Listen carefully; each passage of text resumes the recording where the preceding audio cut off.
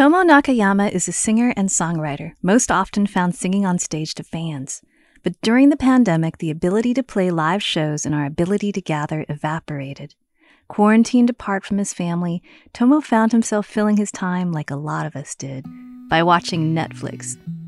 He found comfort in watching episodes of Shinya Shokudo, or Midnight Diner, a TV series focused on a late-night diner in Tokyo that tells the stories of its customers and their colorful lives through focusing on the signature dish that they always order. These aren't sushi dishes, they're Japanese comfort foods, like chicken cheese katsu, yakisoba sandwiches, omu rice, and tonjiru, a savory pork and miso soup. In fact, it's this miso-based dish that the master makes in the opening sequence of the show. At the end of each episode, the main character narrates how to make their favorite dish, while the master breaks down each step in a quick cooking demonstration. And it got to the point where I had watched the whole series like 4 or 5 times. And it was so like comforting. Like I knew the stories and what was going to happen. And so then a lot of those dishes I wanted to like recreate at home, you know. And I think that was kind of like the impetus for my curiosity in cooking. When the pandemic took away the concert stage, it pointed Tomo towards the kitchen, inspiring curiosity and discovery, and a new way of expressing himself.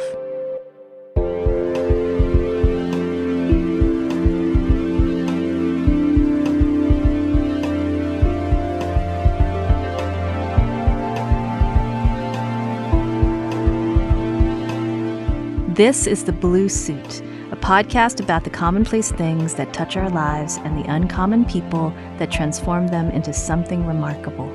I'm Shin-Yi Pai. Today, Miso.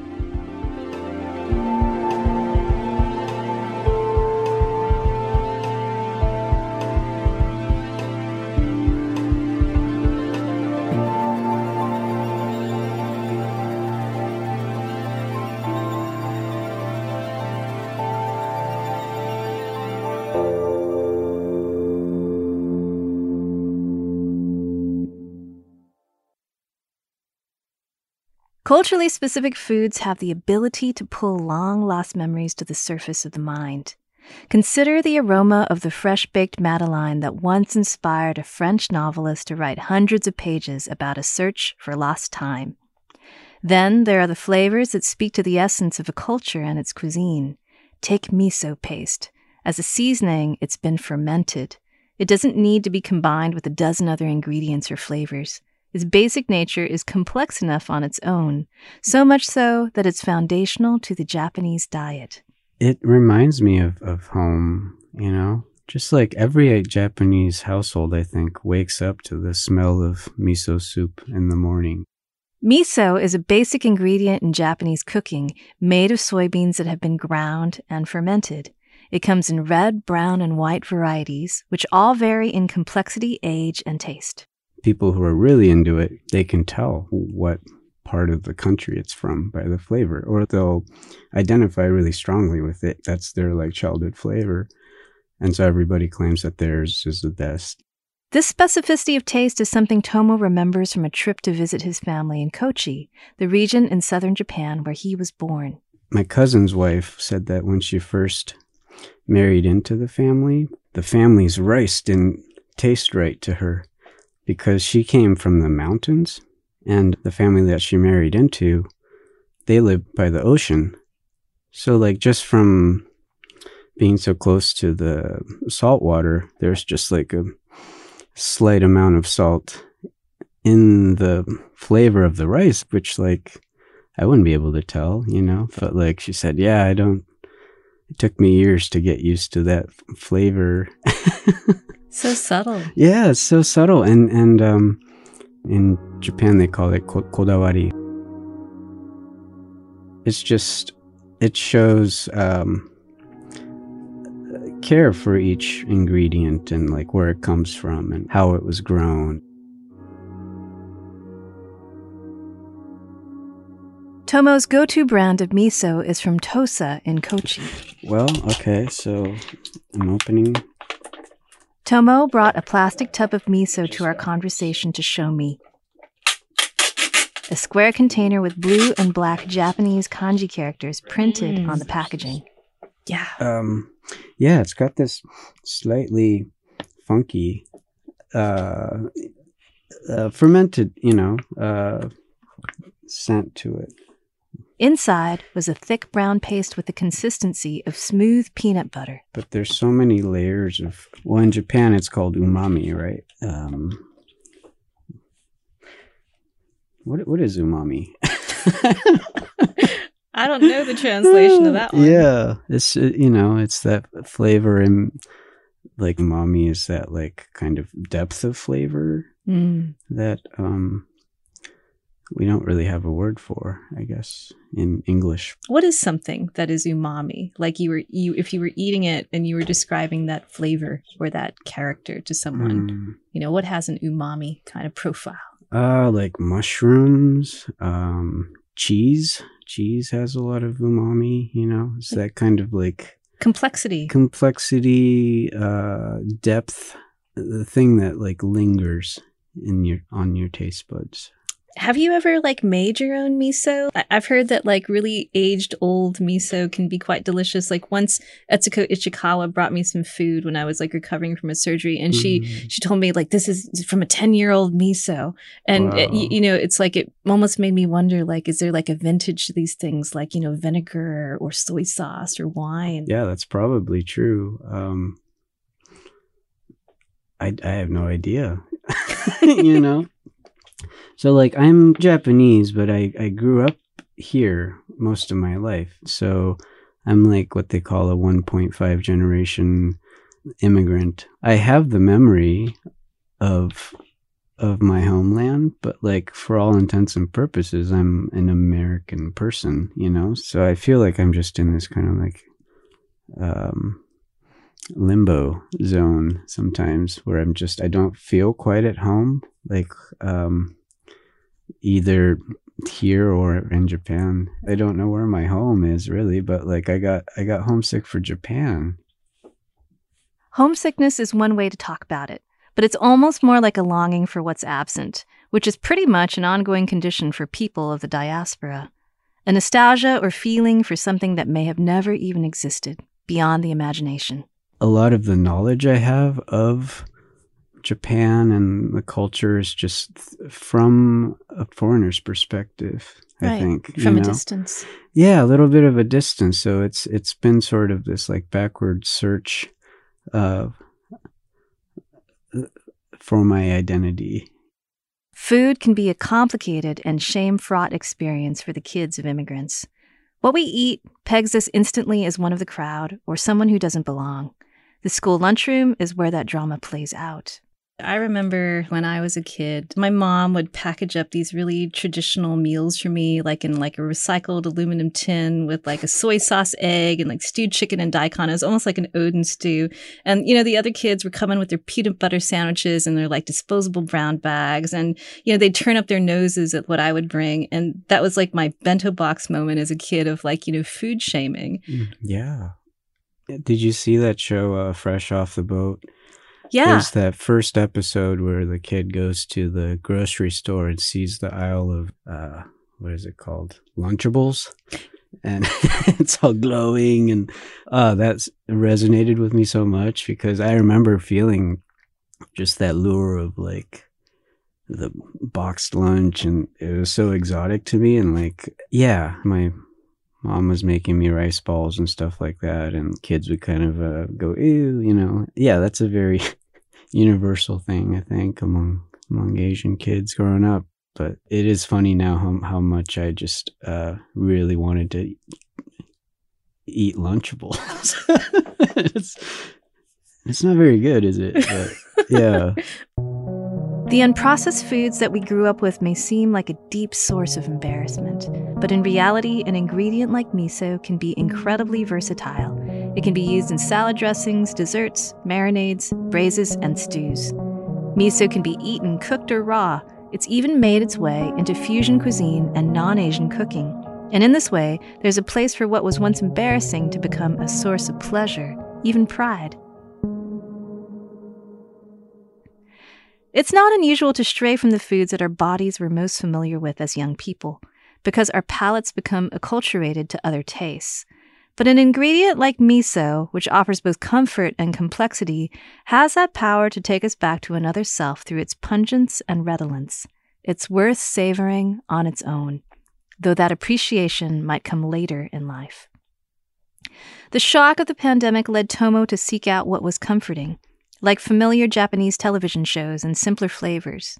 During the pandemic, I also watched a lot of Midnight Diner like Tomo, but instead of recreating recipes like chicken fried rice or Japanese pork loin from the show, I was drawn to returning to the flavors of my own childhood, prepared with the tools that I had at hand.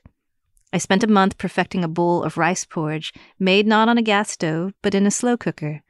I recreated a version of my mom's pickled garlic cucumbers using Korean gochugaru pepper flakes and tamari. I ate my homemade pickles at breakfast and dinner, just like my mom would, and thought about my mom a lot while I ate them. I also started making miso soup for breakfast. The early days of pandemic, with its long stretches of unstructured, unfilled time, gave Tomo an opportunity to explore his curiosity, and cooking was one of the only things he felt like he had the energy to do. I was just so exhausted all the time. I just wake up and I just have no desire to play music even. And so I think I put all my creative energy into cooking. Pre-pandemic, Tomo didn't have a strong connection to cooking. His relationship to cooking unfolded over time. When he was a kid, his mother took care of the food prep. He'd help out when she asked. Washing the rice, that was my job.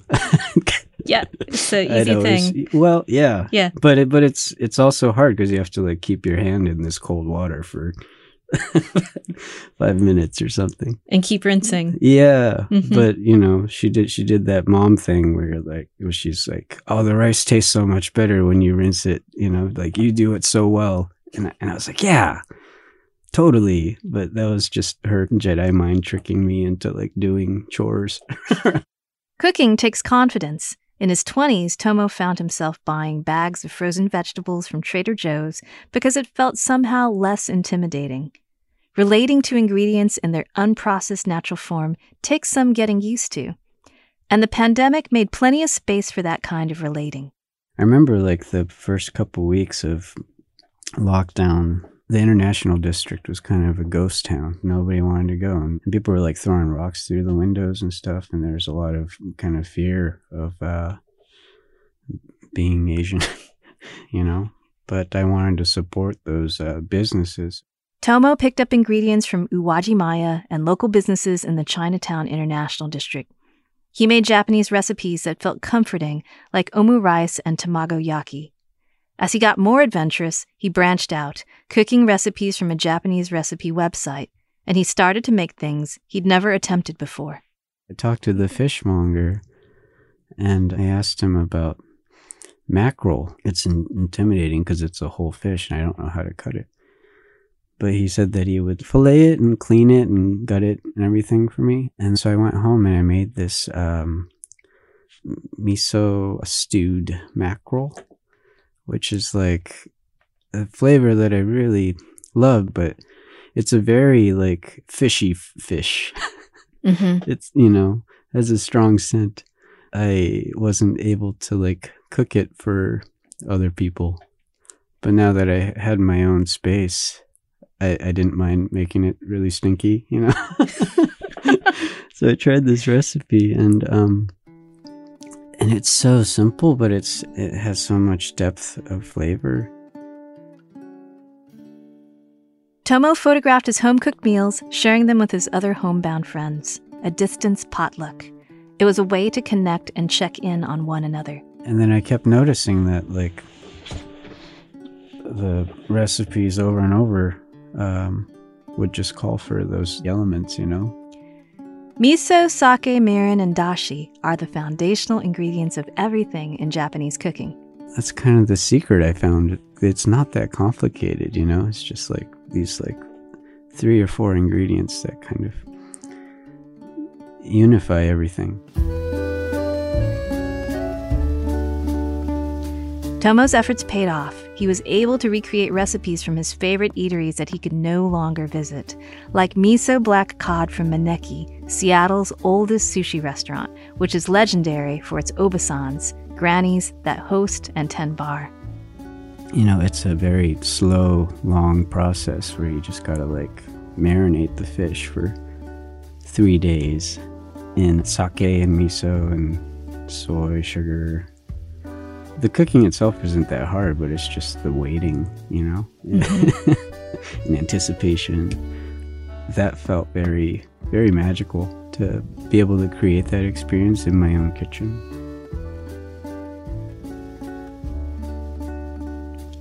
Cooking takes perseverance and practice to arrive at a level of sophistication and understanding of how to fuse together different ingredients. In this way, it's not at all unlike music. Is there a relationship between cooking and creativity, cooking and songwriting? When I first started cooking, it was just following the recipes and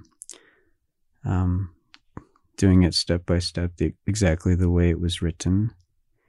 But then once you kind of gain those skills and understand the basics of how a song or how a dish is made, it just becomes a part of you, and then you're able to just sort of spread out and kind of add your own flavor to things, Knowing that the character of Miso is umami allows you to build depth into a dish and to ultimately improvise with it. The harmony of those ingredients, one can't really work without the other, or when those come together, it's bigger than the sum of its parts.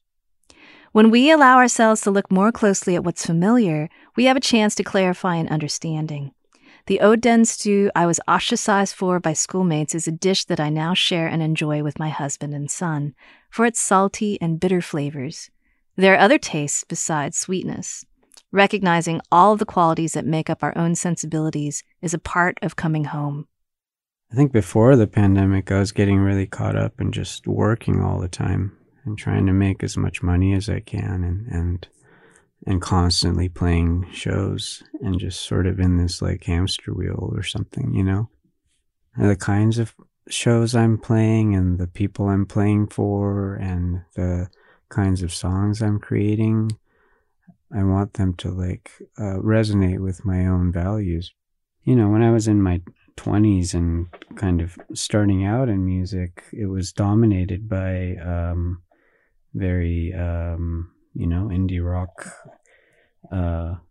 scene, which tends to be very insular and very very white, really. So I was trying to fit into that mold and trying to find my place in it. I'm envious of younger artists coming up today because they're so in touch with their roots, with their heritage and their identity, and they make that a central part of their art, which I think is really beautiful. And so that's been inspiring for me to watch as someone who spent a lot of my youth just trying to fit in and assimilate, and I don't think I have to do that anymore, which is a really, really great feeling. I mean, I'm on the radio talking about mackerel. That's how weird is that? That never would have happened when I was a kid. So, yeah.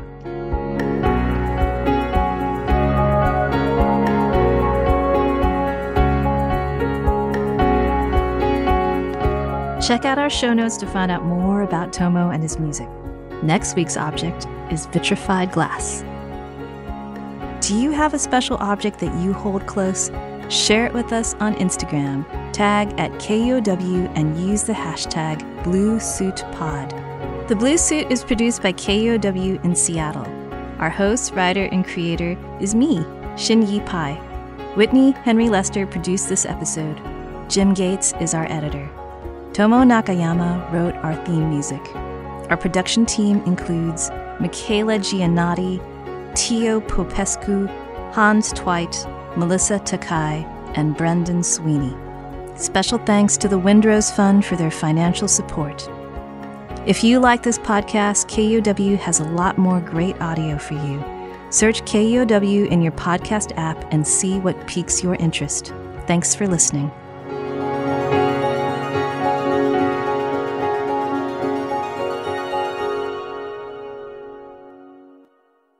Hi, KUOW Shorts listeners. I hope you enjoyed The Blue Suit. We're sharing the first 3 episodes of this series here in the Shorts feed. To follow the rest of the series, search for The Blue Suit in your podcasting app. Coming up, we'll have a story about an old calophone playing records left behind by Japanese Americans during their incarceration in World War II. A story about the art of paper folding and a Chinese English dictionary passed down from father to son. And a story about a blue suit worn by a congressman on January 6th that's now sitting in the Smithsonian. Again, you can follow along by searching for The Blue Suit in your podcasting app. We've also got a link in our show notes. Thank you.